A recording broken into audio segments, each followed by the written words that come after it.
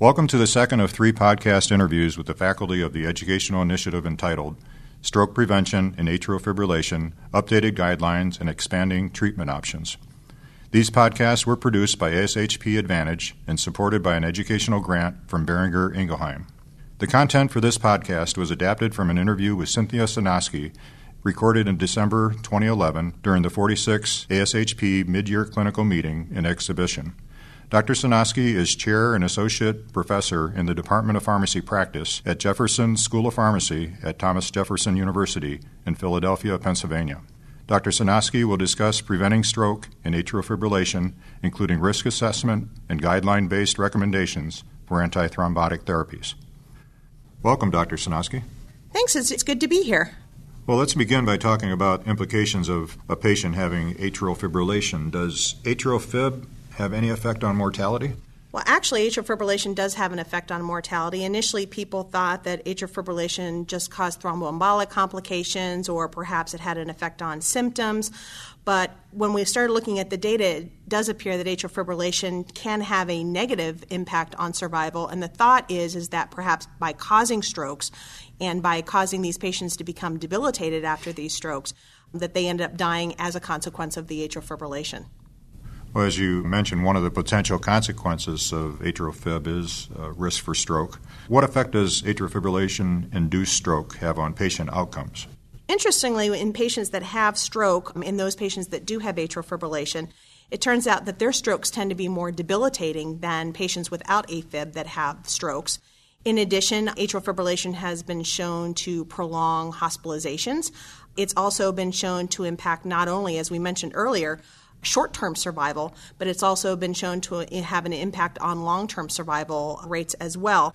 What are some of the methods that are being used to assess the risk of stroke in patients with AFib?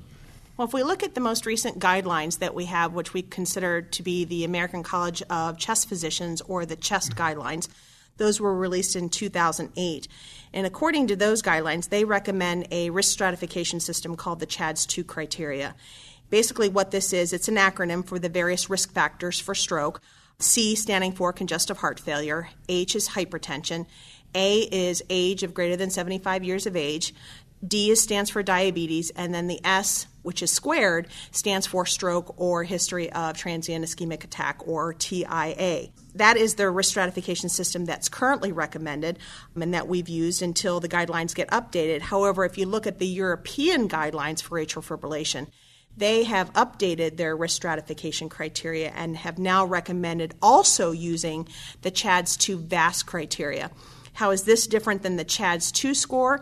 It has additional risk factors incorporated into it, and that includes vascular disease, patients with coronary disease, patients with other types of vascular disease. It also incorporates and gives 1 point for age of 65 to 75 years of age, so placing some emphasis on patients who are a little bit younger but still elderly. And then it also includes the female gender as a risk factor too.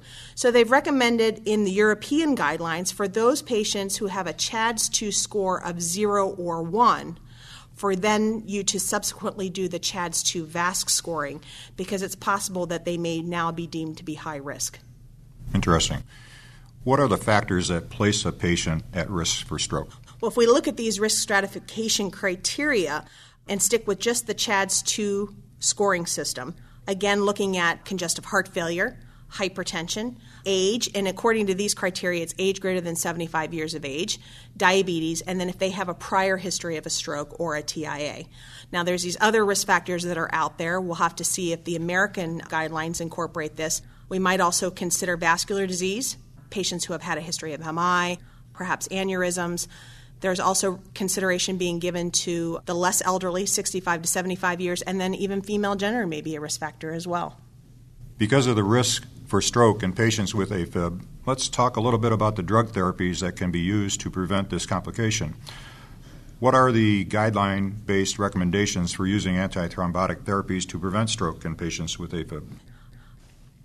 So if we look at the CHEST guidelines from 2008, these guidelines still use the CHADS-2 risk stratification criteria, and the primary purpose of that risk scoring system is to determine whether patients are at low risk, intermediate risk, or high risk for stroke. So low risk would mean that they have a score of 0. And going back to the CHADS-2 criteria, congestive heart failure, hypertension, age of greater than 75 years, and diabetes, patients would get 1 point for those. If they have a history of a stroke or a TIA, the CHADS-2, 2 being the subscript, they would get 2 points for that. So if someone has none of those risk factors and has a score of 0, they would be determined to be at low risk. According to those guidelines, they would be suitable for aspirin therapy. Now, if someone has a score of 1, meaning that they have one of the major risk factors, then these patients would qualify for either aspirin or warfarin. And the guidelines do place an emphasis on the fact that these patients should probably receive warfarin over aspirin just because it's been shown to be better than aspirin. Anybody who's considered to be at high risk would have a score of 2 or more, and the guidelines unanimously recommend warfarin for those patients at this time. What do the guidelines say about the use of the newer antithrombotic therapies for AFib? With the advent of the newer antithrombotic therapies, with dabigatran being approved in October of 2010, the CHEST guidelines, as I mentioned earlier, were released in 2008, so they have not been updated since the newer antithrombotic therapies have been approved.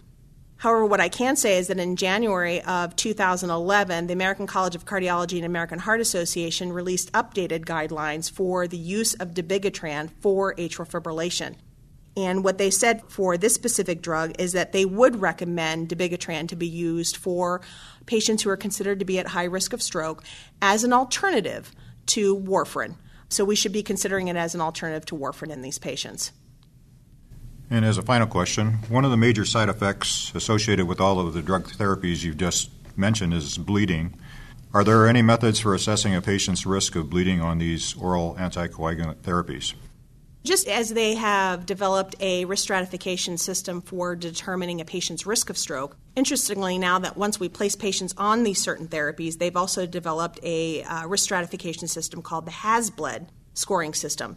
And this was a risk scoring system that was validated based on patients who had received warfarin therapy. So we can't exactly extrapolate this risk scoring system to patients receiving the newer anticoagulants. So this is really just on patients that are receiving warfarin.